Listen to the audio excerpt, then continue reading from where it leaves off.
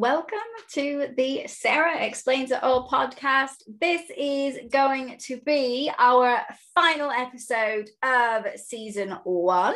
So just want to take a moment to say thank you so much if you've made it this far and you've listened to my little podcast. I do truly and wholeheartedly appreciate every listen, every comment, every like that we get or that I get. Do make sure that if you do like this podcast, that you go ahead and share it with those around you who also menstruate. And hopefully they will find some good little nuggets, should I say, in some of the episodes. So I'm going to talk about something that probably should be talked about in the winter, but I want you to be aware of it. So we're going to talk about that great little post that I did. I believe it was on Sunday, and it is all about period blood color and texture. So I've done a blog post on it as well with a great little graphic that I took forever to create, but I wanted to break it down in a podcast so that you could have it in your ears if you are more of an auditory learner. So back in the day, I mean, we're talking like what, the 80s? I'm an 80s kid. I grew up in the US, and period blood on television on those commercials was always blue. Did you ever wonder why it was always blue? To show the absorbency? Still no idea. I should really look that up, I think. So period blood is, contrary to the always pad commercials, not blue, but a variety of colors. So some people will, and this is what spurred it on actually, the question about having darker or black or brown blood at the beginning of a cycle. What did that mean? And was that normal? Yes, completely normal. So don't freak out. Absolutely, completely, utterly normal. And all of that means is it typically denotes, so this is black, dark red, or brown, and it typically lets you know that either this blood has been in your uterus since your last cycle, or at the end of your cycle when it takes your uterus a bit longer to expel the blood. So if it comes out in the first part of your bleed, then you will most likely have had that blood in your uterus from your last bleed. And if it comes towards the end, it just means that your uterus is expelling blood a little bit slower. And the color is just meaning that it's been oxidized. And oxidization or oxidation is a great fancy term to say that the blood has been around air a bit much. Yeah, not a bit much. That's the wrong term. It's just been around air. Yeah. So as I said, it could show up at the beginning of your cycle, at your bleed, at the end of it. It can also show up in the morning after you sleep. Because you've been lying down, your uterus has been shedding, and it has been in the uterus for a little bit longer than you normally would. Gray. Now, this is pretty weird. Not weird. That's the wrong word. It is weird, but it is not typical, and it typically denotes that you have a form of infection, right? So you'll also probably notice a fishy smell or an itching in or around the vagina, and it may hurt to go to the bathroom to urinate. So these would be typical signs of like yeast infections or vaginosis, that sort of thing. So go to your doctor or your GP. Sometimes you can go to the pharmacist if you've had it before and you know what you need, but you may need a round of antibiotics. So make sure that you get checked out. Bright red. Now, this is the color that we all think our blood should be. Yes? Give me a yes if that is what you think.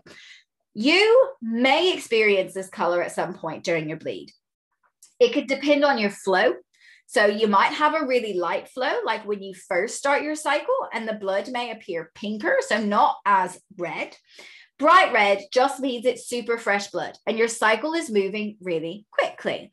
So you might also, you might also be experiencing bad cramping when you have red blood.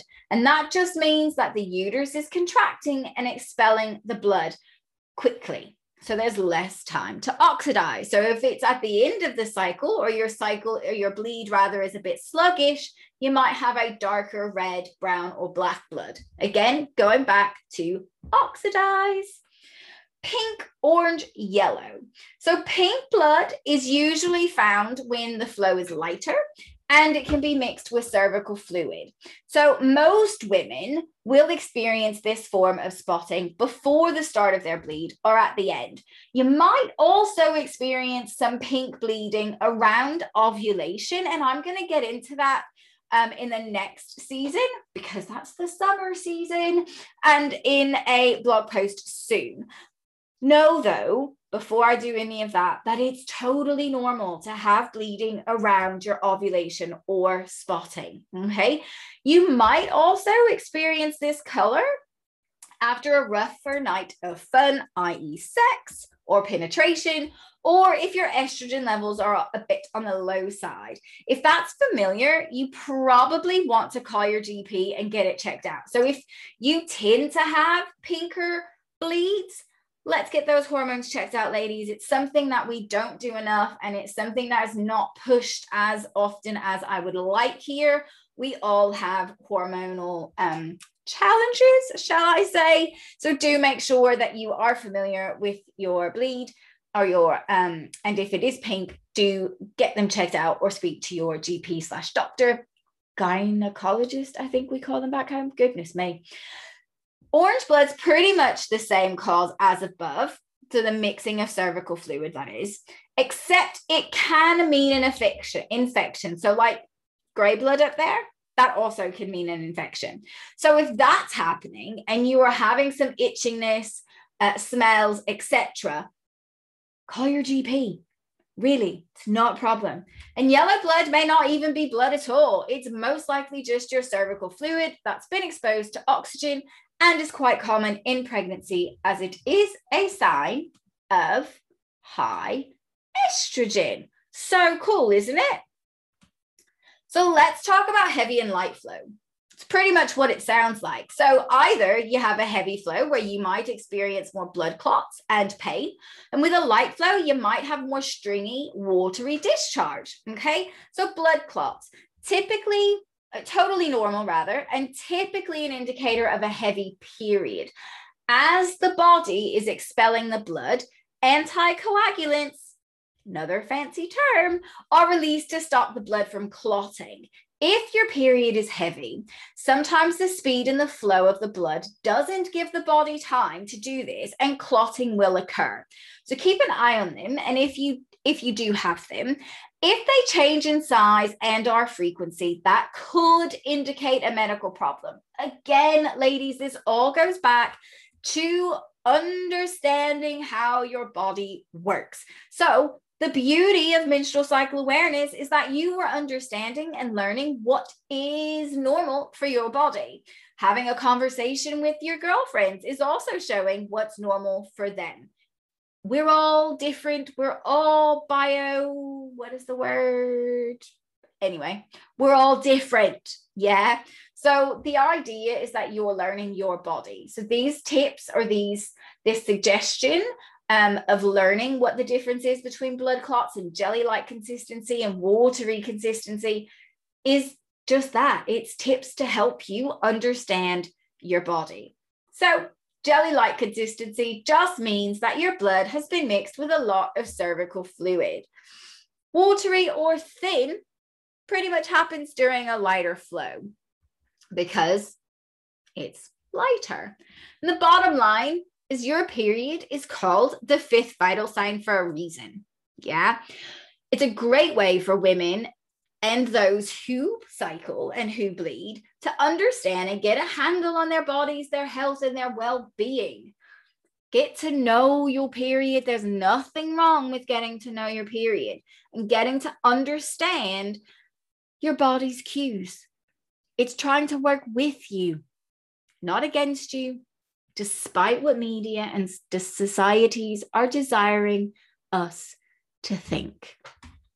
So at the end of the day, ladies, and those of us who cycle, we need to get to know our bodies. We need to get to understand them. And It's not gross or disgusting to figure out what is normal for your body.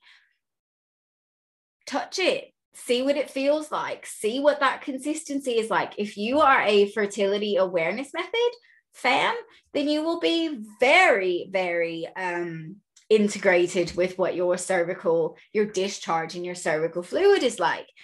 It's no different, right? You can just wash your hands. Yeah. So at the end of the day, start to check in, start to understand what your body's cues are, and start to work with your body and know that that is what it's trying to do, as opposed to working against it. So that is the final episode for season 1, spring.